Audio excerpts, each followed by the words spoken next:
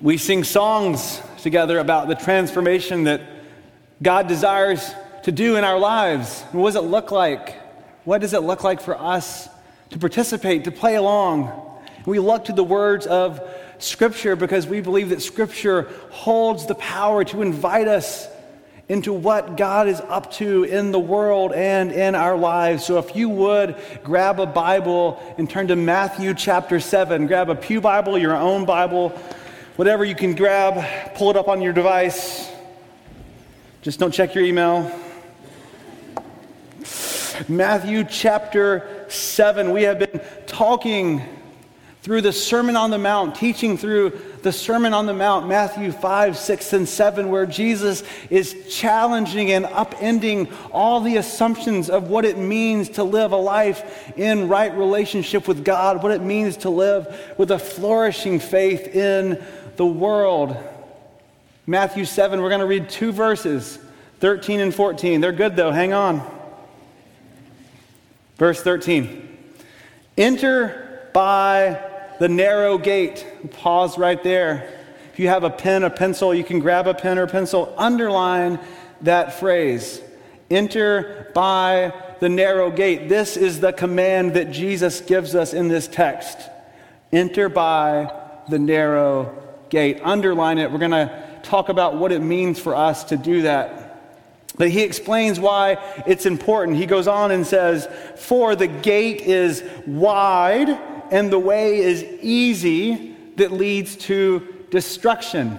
We might say the destruction of our souls. "And those who enter by it are many." Verse 14. "For the gate is narrow and the way is hard." We might say constricted, hard to find, or challenging. The way is challenging that leads to life, and those who find it are few.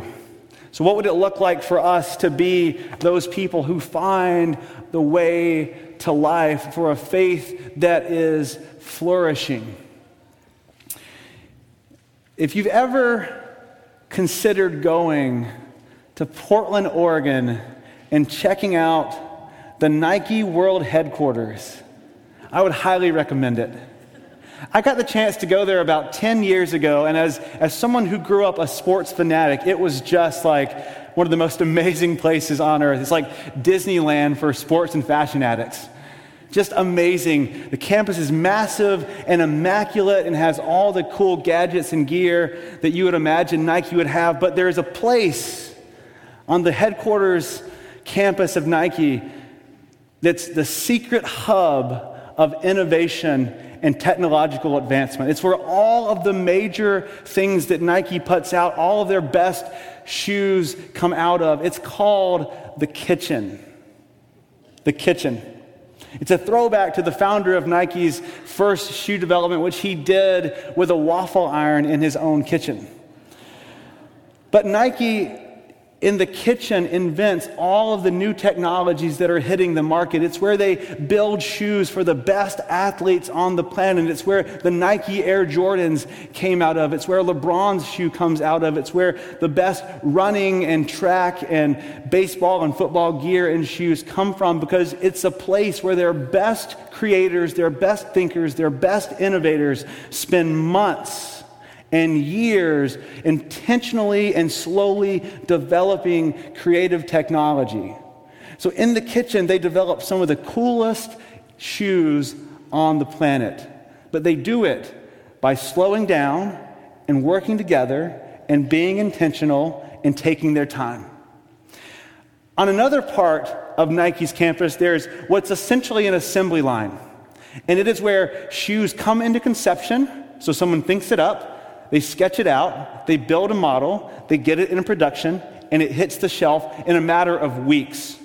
These are not the shoes that Nike is making for the best athletes in the world. They're the shoes that end up at big box retailers that you can buy for a lower price, that still have the Nike logo, but they're not very intentionally made, and they're not made with performance in mind. They're just made so Nike can make a buck. So there's 2 processes. There's the kitchen, which is slow and deliberate and intentional, and there's the assembly line, which is built to get things out as quickly as possible. Many of us want a faith, a relationship with God that looks like it came from a process like the kitchen, that performs and feels and looks like it was well thought out and innovative and intentional and rich and meaningful. But we choose to invest in our faith more like the assembly line. We want it quick. We want it easy. We don't want to be challenged. We want it painless. Jesus, fix me up, give me what I need, and let me go on my way. Which one of those describes the faith journey that you tend to be on? Jesus says that there are faith journeys that are wide road journeys. They enter through easy gates. And then there are narrow road journeys that enter through constricted and challenging paths and gates. He uses gates because, well, anybody in Jesus' day would have known what a gate was. We know what gates are, but in Jesus' day, every substantial city had walls. And those city walls had gates, and you had to go through the gates to enter into the city. So Jerusalem, for instance, had many gates. Some of those gates were wide. Whole caravans of donkeys and cattle and people could all just go through at the same time. And then there were narrow gates, almost secret gates that you had to know where they were, and only one person at a time could barely squeak through. There were wide gates, and there were easy gates. And Jesus said the wide and easy gates are the ways in which we depend upon ourselves. They don't demand much of us. They don't challenge us. Wide gates are easy to enter. I'm going to give you 3 quick reasons why wide gates are easy to enter. The first is you don't have to be very focused to enter a wide gate. You can be distracted. If you're walking down a wide road, driving down a wide road, trying to enter a wide gate, you can be distracted. You can have your mind up in the clouds, and you might still make your way through a wide open gate. Wide gates are also easy because you can take all of your baggage with you. You can take all your stuff through a wide gate. You don't have to be selective. Everything fits. It's wide. It's easy. All of your stuff can just go with you. And the third thing is you can avoid other people on a wide road or going through a wide gate. Somebody you don't want to talk to, somebody you're not fond of, somebody that's not like you, just go by on the other side. In a wide gate, it's easy to avoid people who you would like to avoid. Now, can you identify with any of those 3 things? A life distracted? A life where you want maybe to avoid some people who you'd rather not come in contact with? Or maybe a life where you just want to hold on to as much stuff as possible. Wide ways are easy ways. They don't challenge us. They're convenient. They're the things that we're used to. And Jesus says they don't push us to depend upon God or to love others that God might be calling us to love. And that while they're easy, while they're convenient, he says they might be destroying your souls. Last week, Melissa preached on the text that's right before this that talks about asking and seeking and knocking when it comes to our relationship with God. And she said, ask, seek, knock isn't some way of saying that God is like a genie in a bottle that you just get whatever wish you want. It's saying that if we live a life that asks and seeks and knocks, then we live a life that's learning to trust and depend more and more upon God. You see, a narrow road life learns to depend upon God, but a wide road is really just depending on ourselves. And while things might go well for a while, many of us are good at depending on ourselves. We are dependable people. But what happens is when things start to fall apart in our lives, we find that we have no foundation because we have not learned to depend upon God because we've taken the easy road, and the easy road is selfish and it's self-focused, and it's self-centered, and it's self-dependent. But your life wasn't built to carry the weight of saving your soul and of being your own God.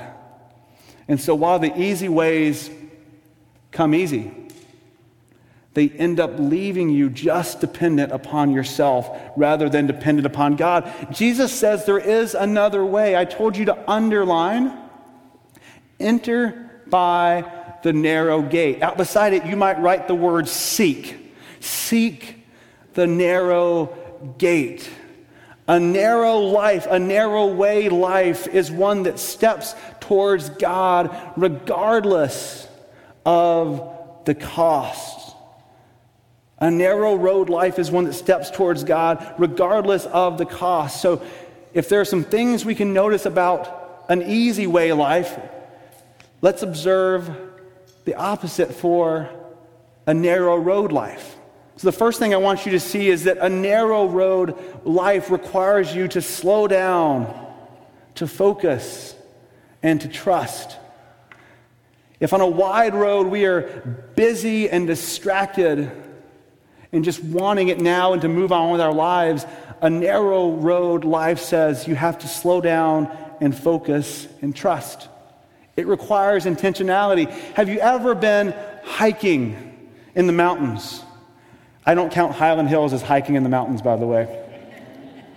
Have you ever been hiking in the mountains, and when you start off at the bottom, you can often walk in groups, just whole groups of people walking, chatting, having a good time. As you get further up the mountain and the path narrows, well, there's not so much talking because you're out of breath, but sometimes you have to get in single file line, and you're on this narrow, dangerous, treacherous path, and you're following the person in front of you, and you have to be focused and intentional to stay on that path. You have to follow the person in front of you and trust that they're on the path. And so many times we take that hard road up the mountain, and when we get to the top and we see the view, we never regret having to focus and trust on that narrow path that God might be leading us on. Right? The narrow road causes us to slow down and to be intentional. And it might mean that we have to lay down the busyness and all of the ways that we're trying to keep up with the ways of the world, all the ways that are distracting us and pulling us away from the road that God has for us to walk on. The next thing I want you to see is a narrow road exposes who you really are. You see, in a wide road, you can just take all of your baggage with you. But a narrow road, only you can fit through. You have to lay down your stuff. If I said, I'm going to give you a 4-week vacation wherever you want to go. Some of you just got back from a 4-week vacation, so welcome home. If I said, I'll give you a 4-week trip wherever you want to go, but you can only take one small backpack with you, what would you take with you? What would you pack? You see, on the narrow road, you can't take everything. You have to choose. And you can take nothing or very little. It starts to define who you are. It reveals what you care most about, what's most valuable to you. See, most of us carry the weight of something. We have baggage either from the brokenness in our lives, or we have baggage from all the ways that we are trying to save and rescue and fix ourselves. Because on the easy way, you can just bring it all with you. But Jesus challenges us and says He'll help us, and we can lay down both the broken ways of our past and the broken ways that we try to save ourselves. The narrow road says we have to drop the baggage, and Jesus will walk with us. The third thing I want you to see is the narrow road forces you to come close. Jesus tells a story about a man we call the Good Samaritan. But he starts the story by talking about a businessman who's traveling and he gets beat up by robbers and he's left bloodied and for dead on the side of the road. And Jesus tells us that some religious leaders were walking by, and they saw the man bloodied and beaten on the side of the road, and it says that they went to the other side of the road because it was a wide road and they could avoid him. But on the narrow road, it forces us to come close to those who we might rather avoid,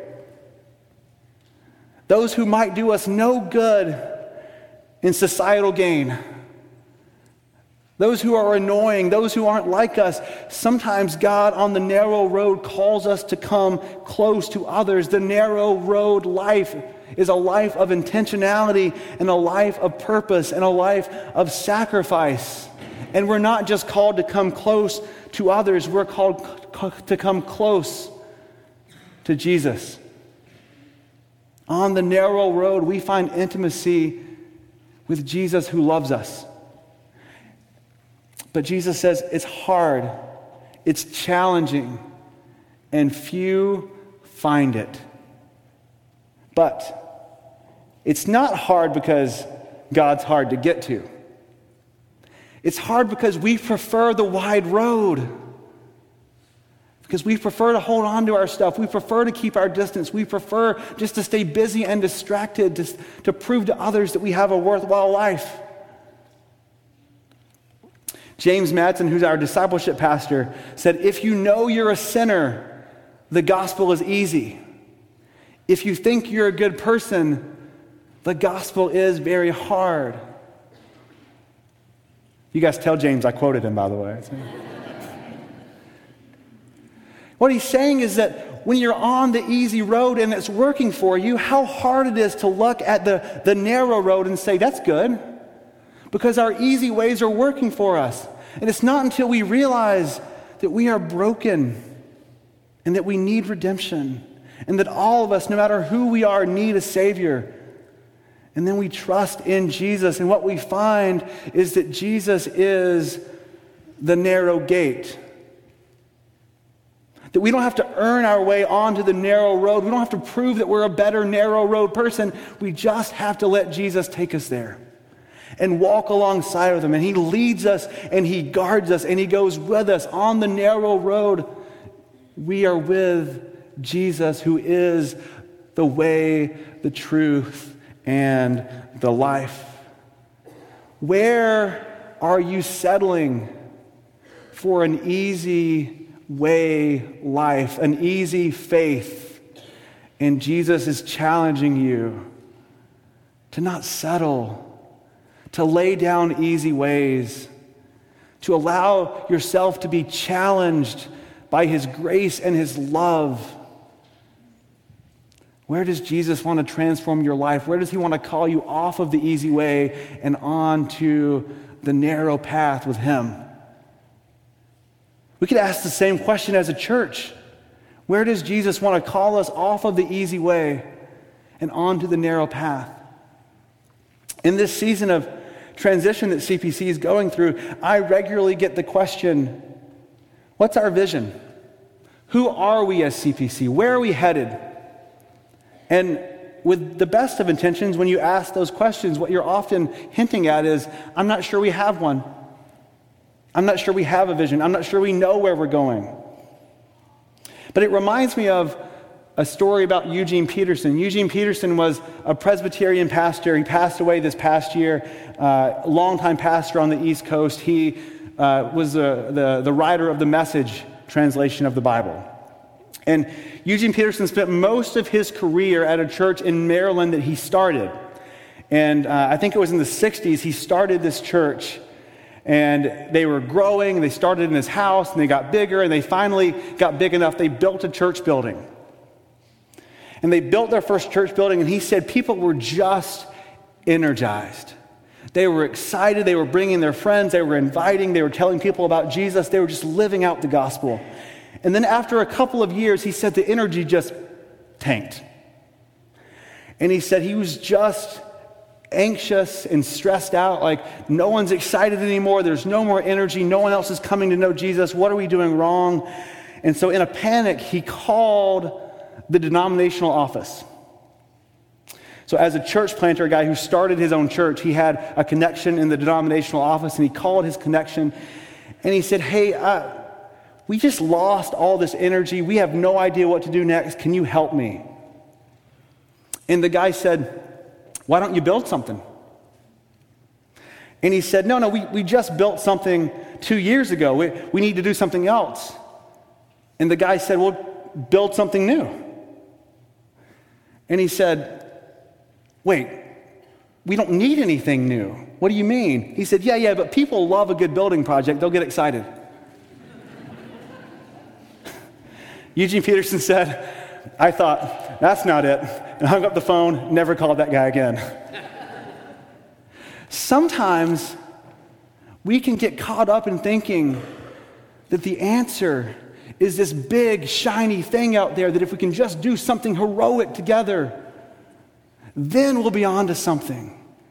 And while building projects have their place, I'm so thankful for the renovation of our campus. While building projects have their place, often what we find is that it's just easy road, conventional thinking. If we can just do something great, we'll all be fine. While avoiding the truth that what we really need is a narrow road way of life, individually and together as a church. You see, we don't have a vision problem. We don't. We know who we are. We are people that have been redeemed by Jesus. We are sinners saved by the grace of God, and we are called to extend that invitation to others, to live a life here that's worth inviting others into, and to love those who are unlovable. We are called to be the people of Jesus in the world. We don't have a vision problem. We might have an invitation problem. I say it with love. I'm the same way. We love chasing easy road solutions. Maybe we don't have a vision problem. We just prefer the wide gate. But I believe that Jesus is calling us to something better than easy way solutions. I believe Jesus is calling us onto the narrow road to walk with Him, a life of intentionality, a life of coming close, a life of depending upon Jesus, a life of laying down the brokenness so that we can become the people who Jesus is transforming us into. We all know that the good things in life don't come easy. We know it, we don't like to experience it. Because it might mean laying down the way we've always done it. It might mean being challenged to love those who we'd rather keep our distance from. The best things in life rarely come easy. The truth is, the narrow road challenges you, but it also changes you. The narrow road challenges you, but it also changes you, because on the narrow road, the challenges of life turn into trusting Jesus.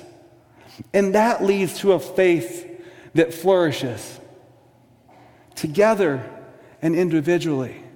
I think we will find, once we step off of the easy way, that it wasn't that great to begin with. And that once we're learning to walk with Jesus in the challenges of life, that it's all we'll ever need. Let's pray. Holy and loving God, I thank you for who you are and for how you love us, for the ways in which you challenge us, the ways in which your word calls us to step off of the easy ways of seeking a shallow faith and onto the narrow road of the challenging, thrilling discipleship journey with Jesus. As we move towards the table, would you reckon with us? Help us to be examining the things going on in our hearts and to have the courage to lay our lives before you that Jesus may do with us what he will. In his name we pray. Amen.